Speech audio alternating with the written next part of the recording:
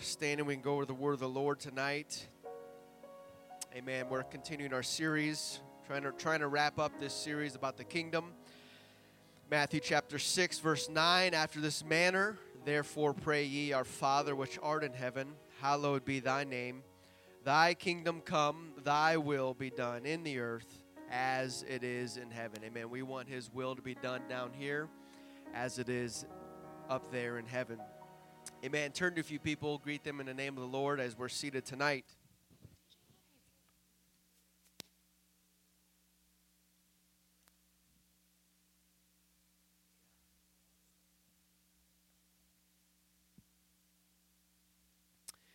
Amen. We've been following the kingdom of heaven throughout the Bible, and really what we've seen and witnessed so far is that really it's kind of only touched down on the earth one time in the very beginning, where everything was at peace, and everything was perfect in the Garden of Eden, as we are told.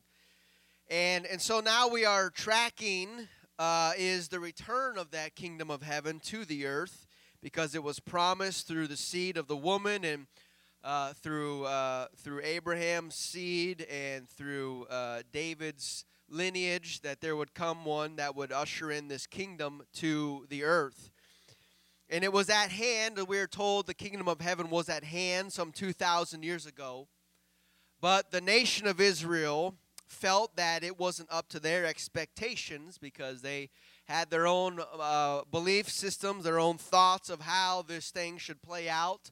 They weren't open to what God's will and his plan was. They had things all lined up according to their needs and their expectations. And in doing so, they ended up rejecting the King of Kings and the Lord of Lords through that process as he was crucified and hung on the cross. And through their failure, we see that the world has been blessed because of their failure, because the blood of Jesus Christ was shed on Calvary, and without the remission of sin, without the shedding of blood, there is no remission of sins. And so we're thankful through Israel's failure that our sins can be covered, that we have a Savior, we have a Redeemer that we can look to cry out to run to the altar and to plead before him, Jesus, and all that he did for us, that he took our place upon the cross. It never really was his cross. It should have been our cross. Your cross, my cross. That's who Jesus took our place. Amen. He took our punishment for our sins, and that is why he is so worthy of everything, right? Because he took our place. When we should not be here, we would not be here if it wasn't for his grace and mercy.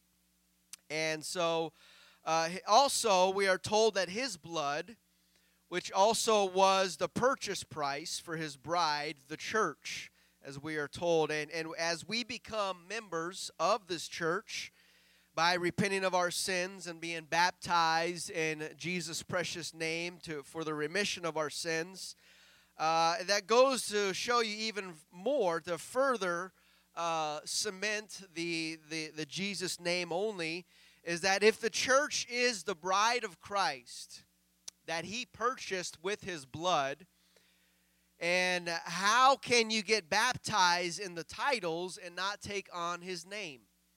How can you not take on the name of the one who you are to be wed to be engaged to?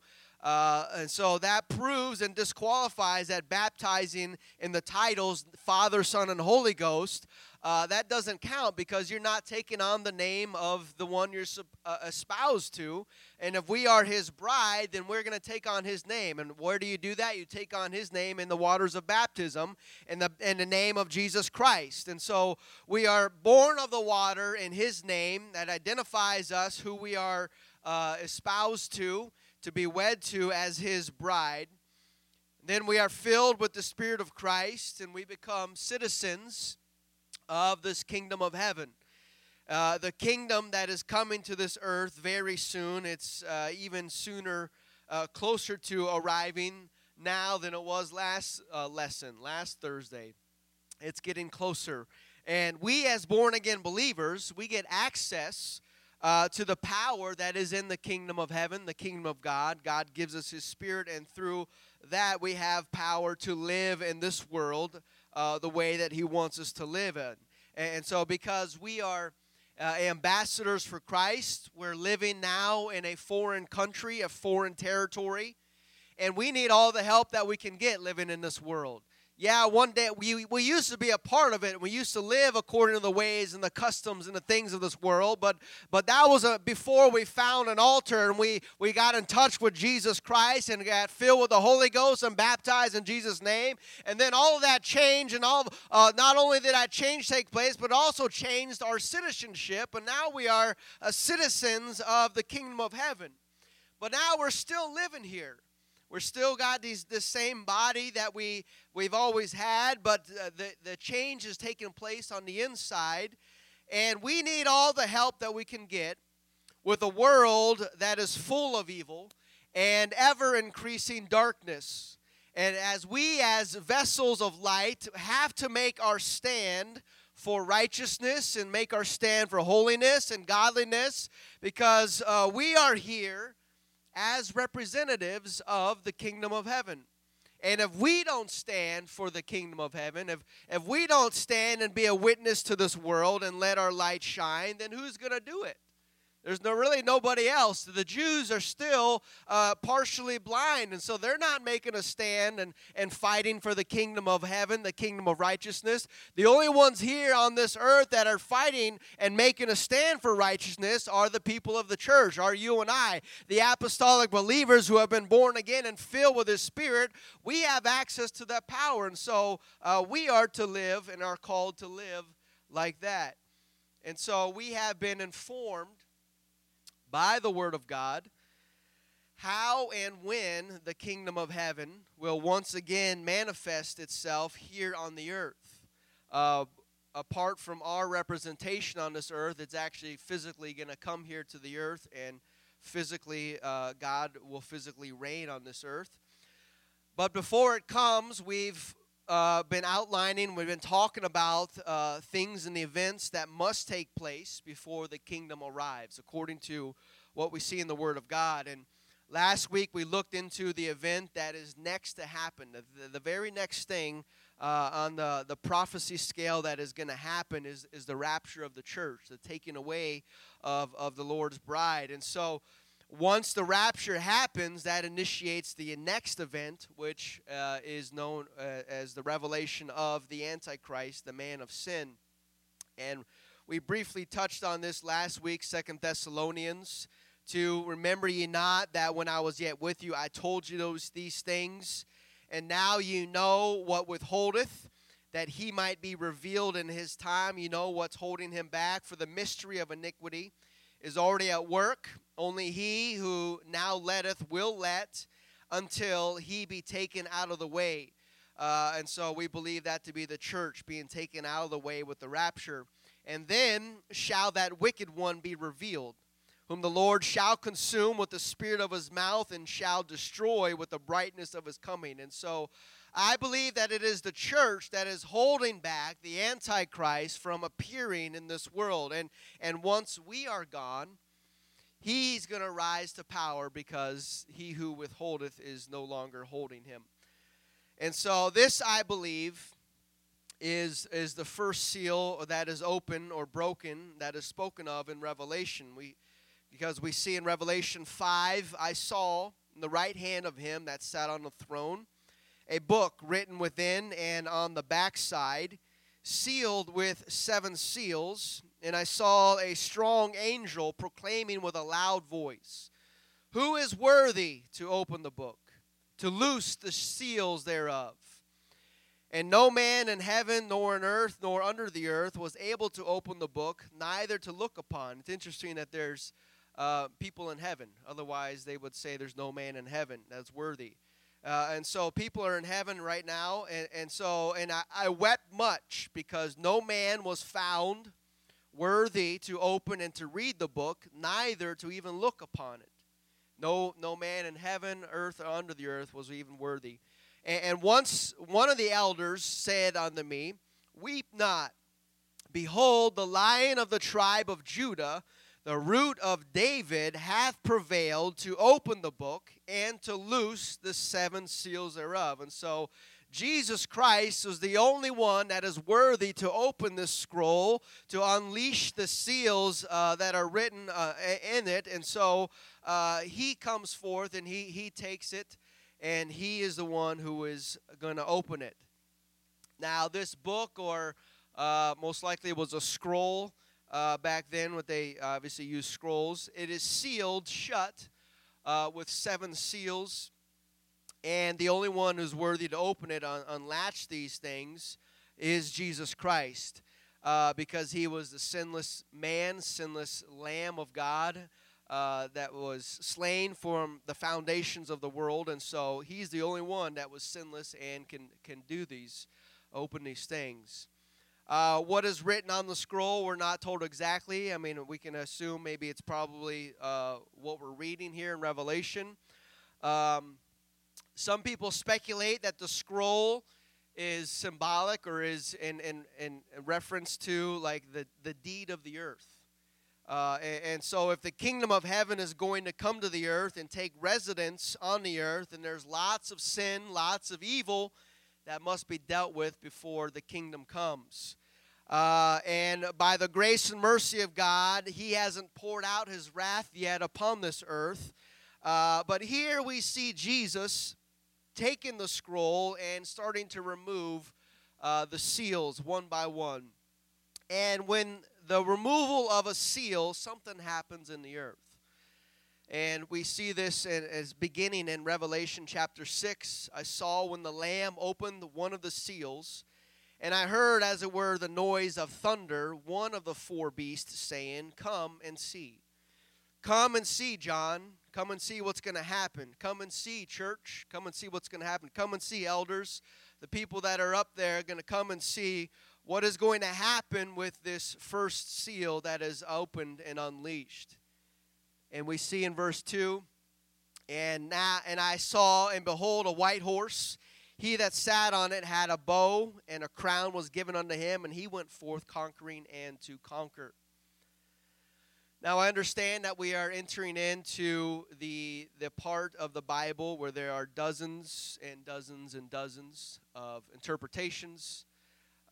People have all their own ideas of what exactly these four horses mean, and even things after this, because obviously it's not clearly written. Many of it's in symbolic form and similes and things like that. And so we don't know exactly what they are. We can all speculate, and we all have ideas. Everyone has their opinion. And so I'll give you my opinion, what I think is kind of makes sense. And I could be way off, but there's lots of options out there, I guess. I don't plan on being here on the earth watching to see what's going to happen. I want to be up there when it says, "Come and see what's going to happen." I'm going to say, okay, let's figure out what exactly this white horse is, because mankind's been talking about it, speculating for thousands of years, and so now I want to be on the front row, be able to see, okay, let's come and see what this is going to be. And so the first horse of the apocalypse, as they are known, is a rider on a white horse who had a bow and a crown. The Bible says he went forth and he went conquering the world. I think that this is the Antichrist. Why? Because who else do you know that comes riding to the earth on a white horse? Revelation 19 says, "I saw heaven open, and behold, a white horse, and he that sat upon him was called Faithful and True, and in righteousness he doth judge and make war. His eyes were as a flame of fire, and on his head were many crowns." Not like that first one, he only had one crown. Here is many crowns. Why? Because we know he's the King of kings and the Lord of lords. He's Lord of over everything. And he had a name written that no man knew but he himself. He was clothed with a vesture dipped in blood, and his name is called the Word of God. And the armies which were in heaven followed him upon white horses as well, clothed in fine linen, white and clean. And so if Jesus Christ comes to the earth on a white horse, would it make sense that the Antichrist, the one who claims to be the Christ, don't you think he would also try to come to the earth on a white horse as well? And so this is the first thing that happens on the earth after the church is raptured up in Revelation 4, 4 and 5. There's a time of celebration of the people that are redeemed and worshiping God. But after that, we get to verse 6, and then all of a sudden now something happens, and this white horse appears. The church is taken out of the way. Now time for the man of sin to be revealed after the rapture of the church. And what is one of his defining acts that the Antichrist does in this world is that he implements peace. He brings peace. Confirmation of the covenant. He signs peace in the world. That's why Israel falls for him, because he brings peace. Either to the Middle East or to the whole world. He ushers in a time of peace. And Israel, that's the one thing, that's why they didn't follow Jesus right away or enthrone him as king, because they're looking for peace. And he didn't really bring peace then, but he will be bringing peace here soon. And so they're looking for peace, Israel is, and this man brings peace. How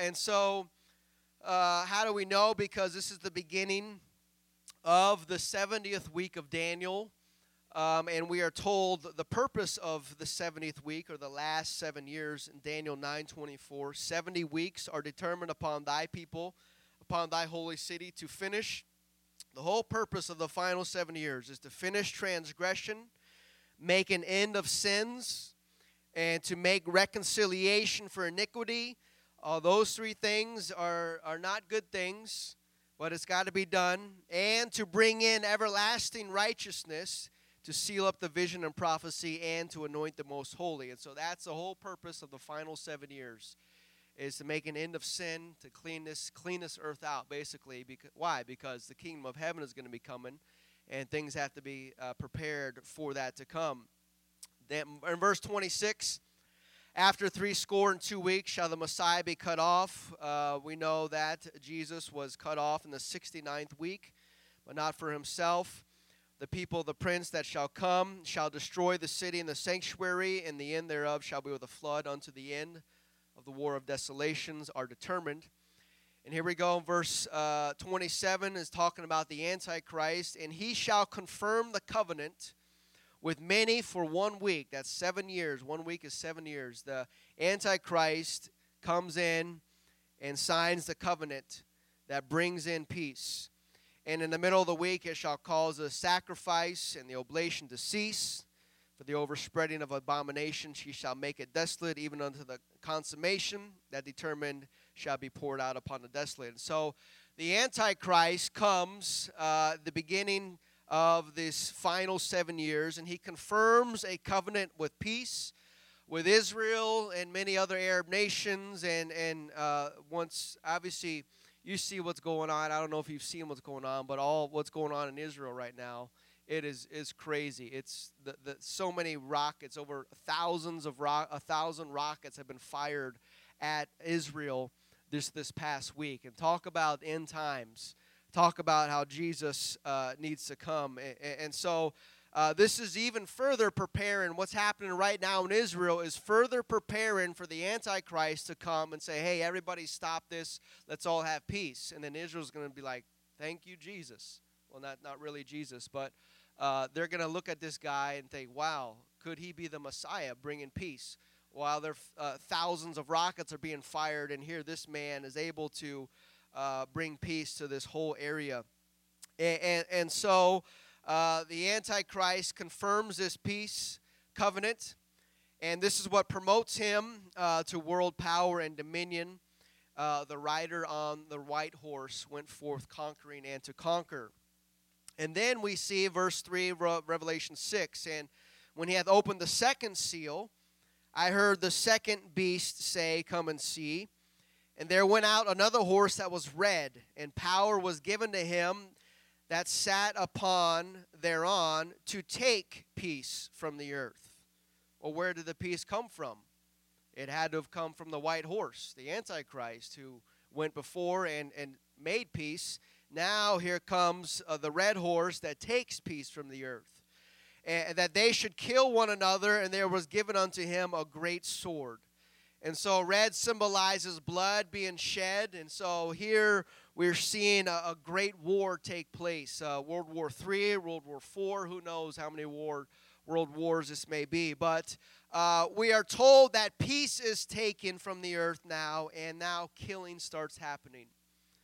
And what follows after war generally, we'll see here in verse 5. And we open up the third seal. Obviously, I'm moving through these things. People can take weeks and months on all these, but we're just going to kind of move through them. And when he had opened up the third seal, I heard the third beast say, Come and see, and behold, lo, a black horse, and he that sat upon him had a pair of balances in his hand.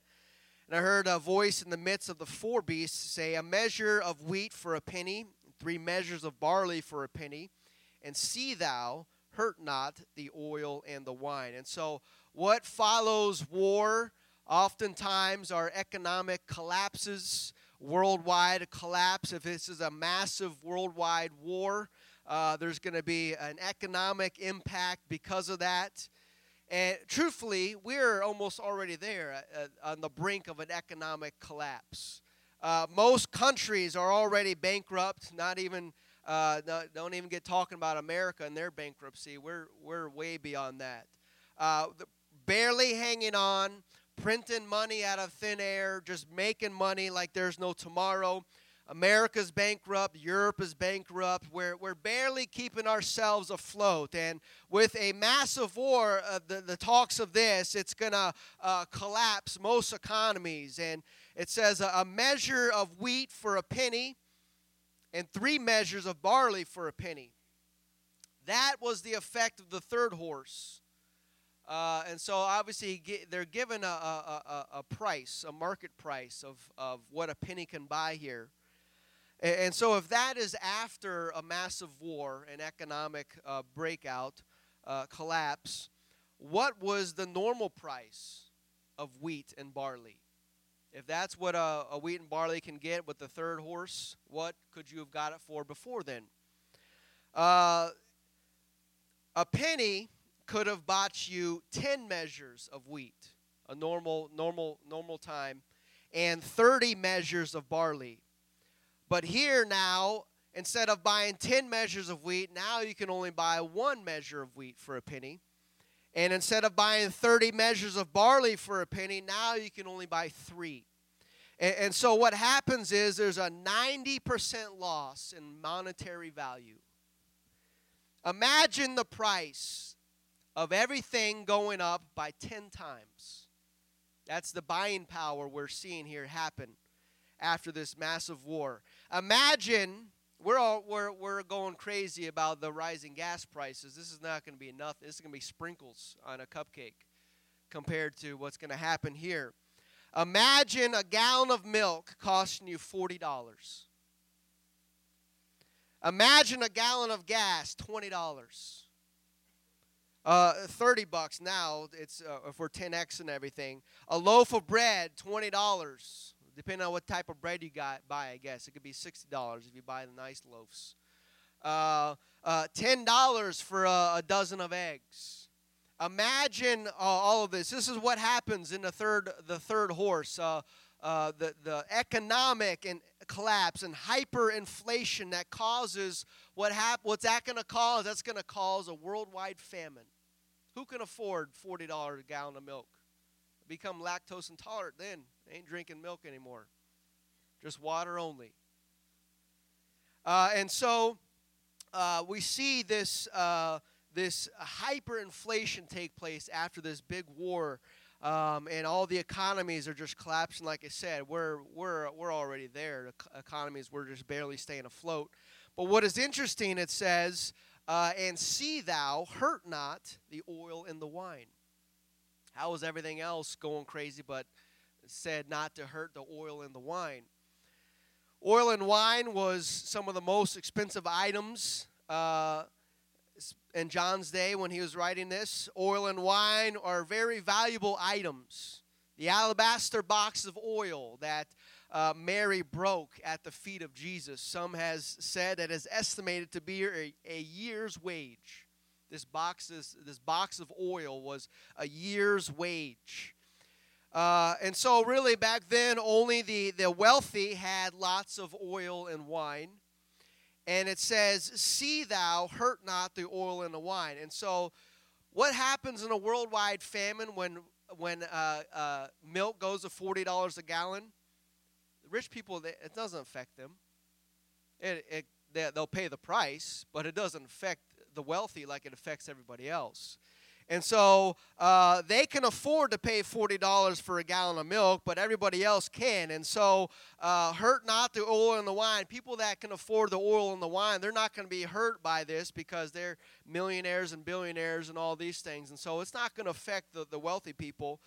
Just basically the other 99% of the world will be impacted by this. And so to me it seems like a good time to implement something like, oh, you want to eat? You want to pay $4 for milk? You can do that. Just stick out your hand and let me stick this chip in your hand, and you can go buy $4 milk. But if you don't want to take this mark, then $40 for you. You can buy things at the price that you're used to buying if you take this mark. And if you don't want to take the mark, well, then I guess you won't be buying or selling, will you?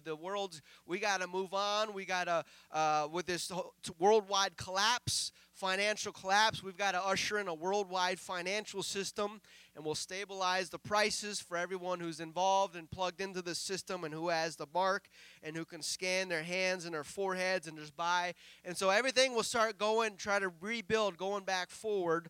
Obviously, those that take the mark. And so, if things got this bad, and we're only in the third seal of the apocalypse, can you imagine what follows?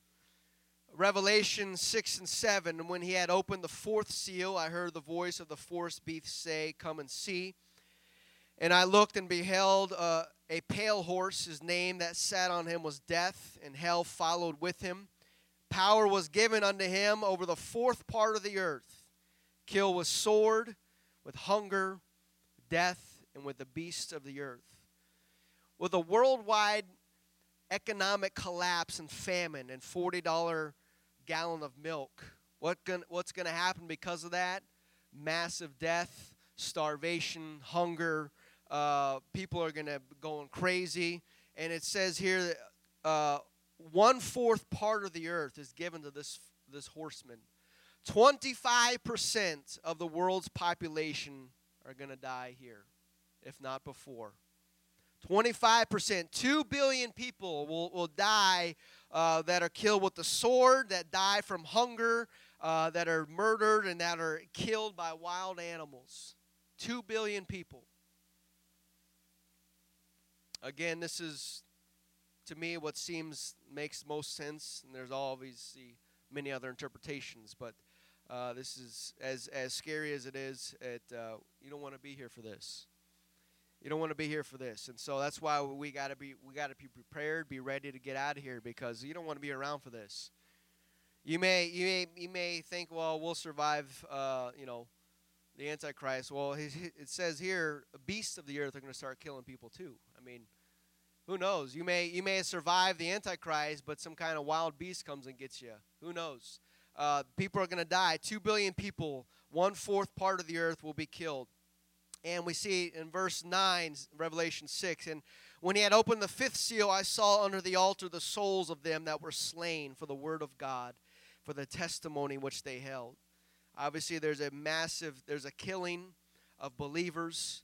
And they cried with a loud voice, saying, How long, O Lord, holy and true, dost thou not judge and avenge our blood on them that dwell on the earth?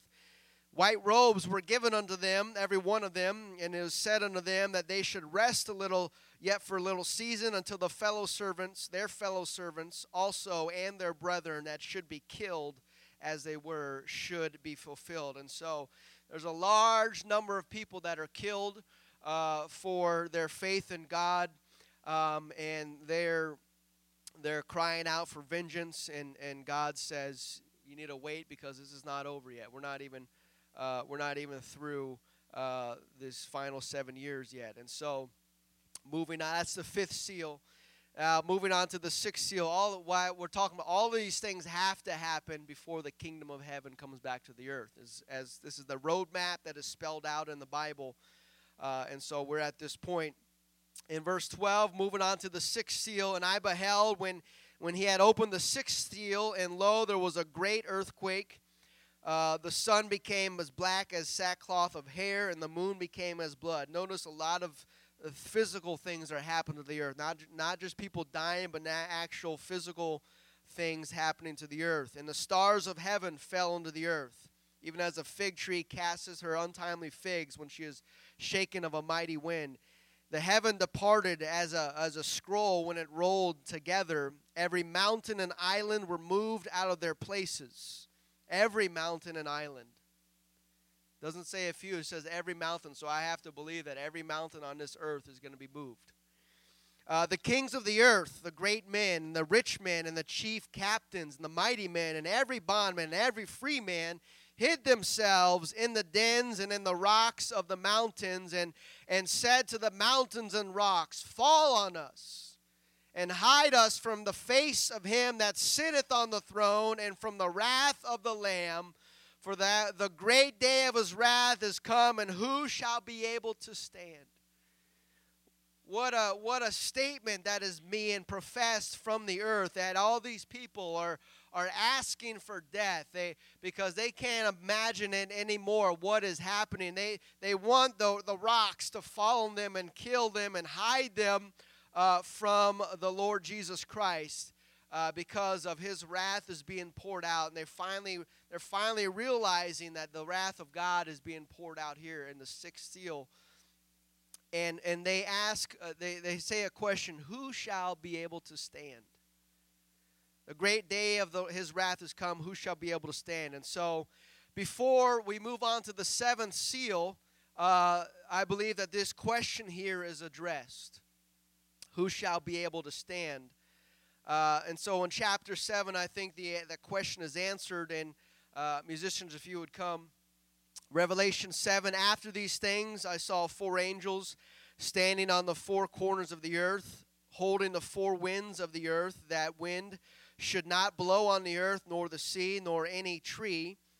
And I saw another angel ascending from the east, having the seal of the living God. And he cried with a loud voice to the 4 angels, to whom it was given to hurt the earth and the sea, saying, hurt not the earth, neither the sea nor the trees, until we have sealed the servants of our God in their foreheads. And so it's interesting, the way that I see this playing out and unfolding is, we read in verse 6, or the sixth seal, how the mountains are moved and the heavens are unrolling and stars are falling to the earth, and lots of physical changes are taking place in the sixth seal.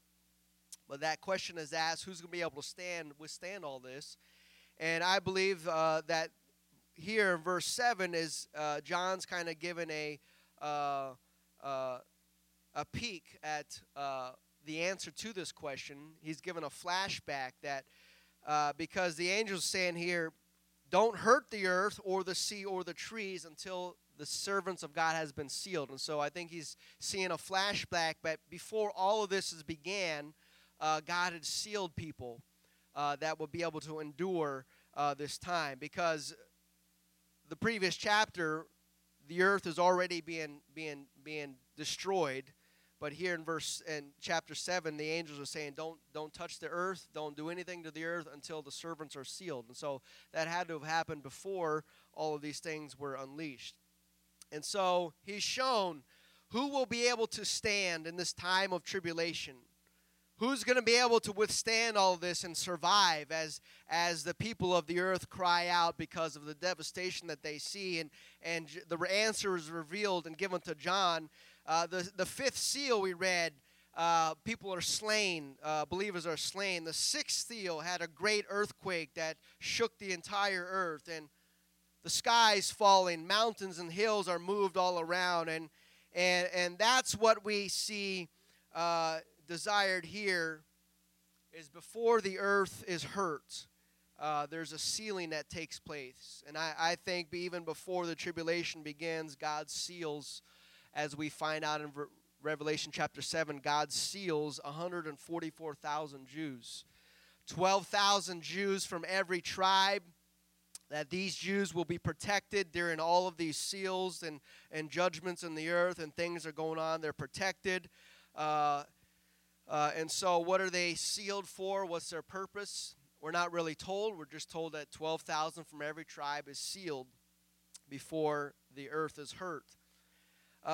Some people have said that these 144,000 Jews are evangelists that will help turn the nation of Israel to Jesus Christ. I don't know who they are or their purpose. All we know is that they are sealed and they are covered from a divine protection during this time, because the people on the earth are not surviving, and they're saying, who can stand the day of the Lord, the wrath of the Lord? And here the answer is given to John. The people that God sealed before all this took place, they're the ones who's going to be able to stand through all of this. And so that is discovered in Revelation chapter 7. And after each tribe is listed, John sees things in Revelation 7:9. After this, beheld, and lo, a great multitude, which no man could number, of all nations, kindreds, and people, and tongues, stood before the throne, before the Lamb, clothed with white robes and palms in their hands. Verse 14. And I said unto him, Sir, thou knowest. And he said to me, These are they which came out of the great tribulation, and have washed their robes, and made them white in the blood of the Lamb. And so that kind of sounds like what happened in the fifth seal, where a bunch of believers were slain for their faith and their belief in Jesus.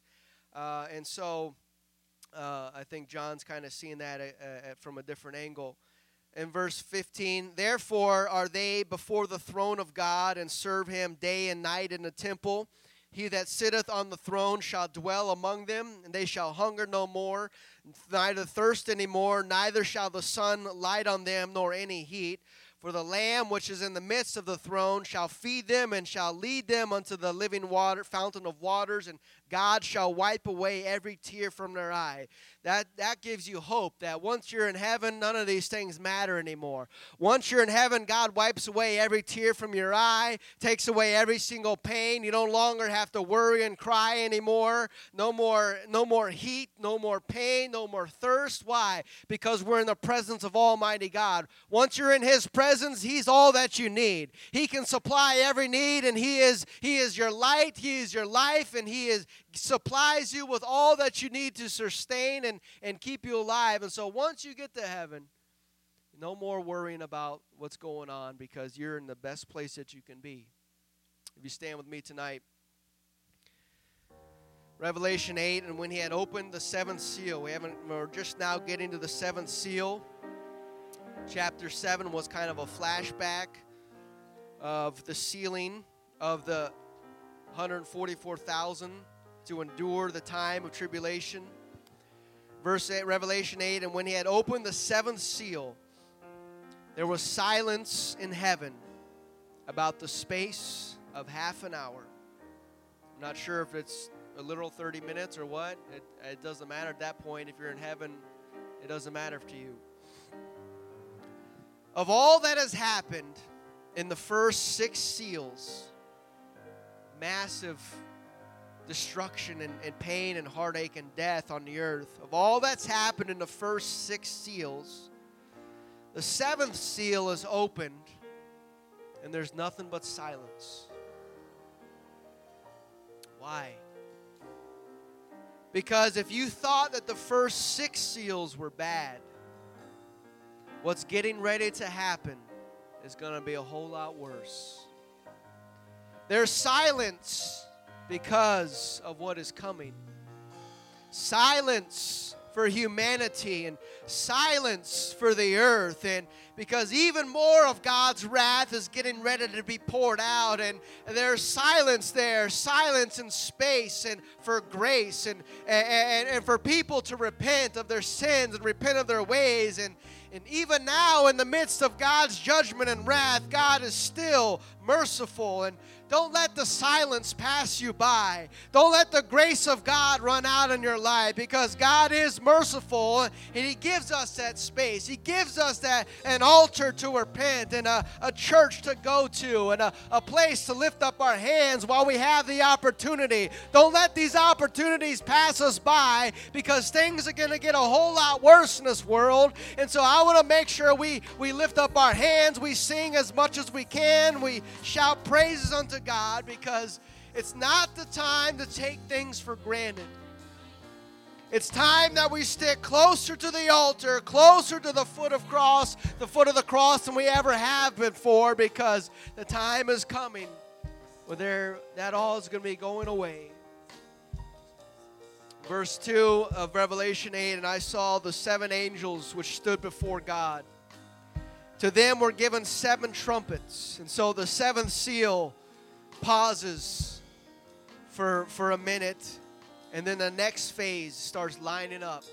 7 angels with 7 trumpets. And another angel came and stood at the altar, having a golden censer. And there was given unto him much incense, that he should offer it with the prayers of all the saints upon the golden altar which was before the throne. And the smoke of the incense, which came with the prayers of the saints, ascended up before God out of the angel's hands. Every prayer that you and I have ever prayed has been collected in heaven. Every single prayer has been collected. Not a single one has been lost. Yeah, there are many that have not been answered yet, but that does not mean that God did not hear them. That does not mean that God forgot about them or lost them. No, every single prayer is collected that the saints pray, and that is why you and I, that is why we keep on praying. That is why we keep on believing. Why? Because they're being collected there up in heaven, and it's not time to give up on prayer. It's not time to give up on seeking for the lost and our lost family members. It's not time to quit praying for the backsliders. Why? Because they're being collected up there as a memorial before the Lord, and it goes up as an incense before Him. And so if there's ever a time that we need to send up more prayers, it's now. If there's ever a time to start praying more for the lost of our city, it's now. If there's ever a time to pray for our friends and family members and lost loved ones, now is a time, because they're still being collected by God. They're still being up there and collected as an incense before the Lord. In verse 5, the angel took the censer, filled it with the fire of the altar, and he cast it into the earth. And there were voices and thunderings and lightnings and an earthquake. And that initiates the next round of judgment that is to come on the earth. And after the prayers of the saints are burned up on the altar, now it's time for the next round of the 7 trumpets that come. And it gets worse as time progresses in this world, and it behooves us to seek His face evermore, because God's going to bring His bride out of this world. The bride of Christ does not need to be here for all of this. It's no purpose for us. It's the purpose to bring the end of transgression and sin. And so I don't know about you, but I plan on missing all these things. I want to see these things from the front rows of heaven, where the angel says, come and see. And then we rush and we come and see what's going to happen, because you don't want to be left here. You don't want to be left behind, because it's not a pretty thing that happens on the earth. Many of the believers are killed for their faith. But I want to miss all of that. I want to be caught up with the rapture, the trumpet that sounds, and God's coming back for His bride. Do you want to do that? Come on, let's begin to worship the Lord tonight. Let's begin to cry out to Him. Let's begin to magnify Him, because He is worthy of our praise. Thank you, Jesus, for your grace and your mercy. Thank you, Lord, for your time, Lord, that you've given us. Lord, we don't want to let a moment pass us by. We don't want to miss out on what you have for us, Jesus. Help us, Lord. Turn our hearts to you in these days, God, closer than ever before. Hallelujah. We exalt you, Jesus. We lift you up, Lord. Hallelujah. We need you, Jesus. In this day and age. Help us, Lord. We exalt you, Jesus. King of kings and Lord of lords.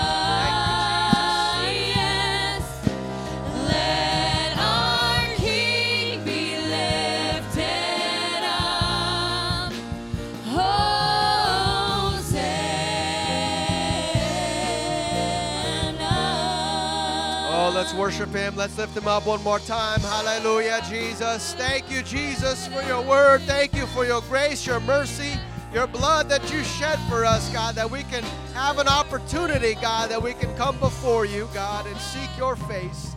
We give you the praise and the glory. Hallelujah, Jesus. Hallelujah. Amen. We are told to pray for thy kingdom to come, and it will come. But all this stuff has to happen before it physically comes to the earth. And man, it's a great and terrible time, because once it does come, it's peace on earth, 1,000 years of peace like never before. But to get there, it's got to be a pleasant time on this earth. Amen. We're going to live for him and seek him closer than ever before. Amen. God bless.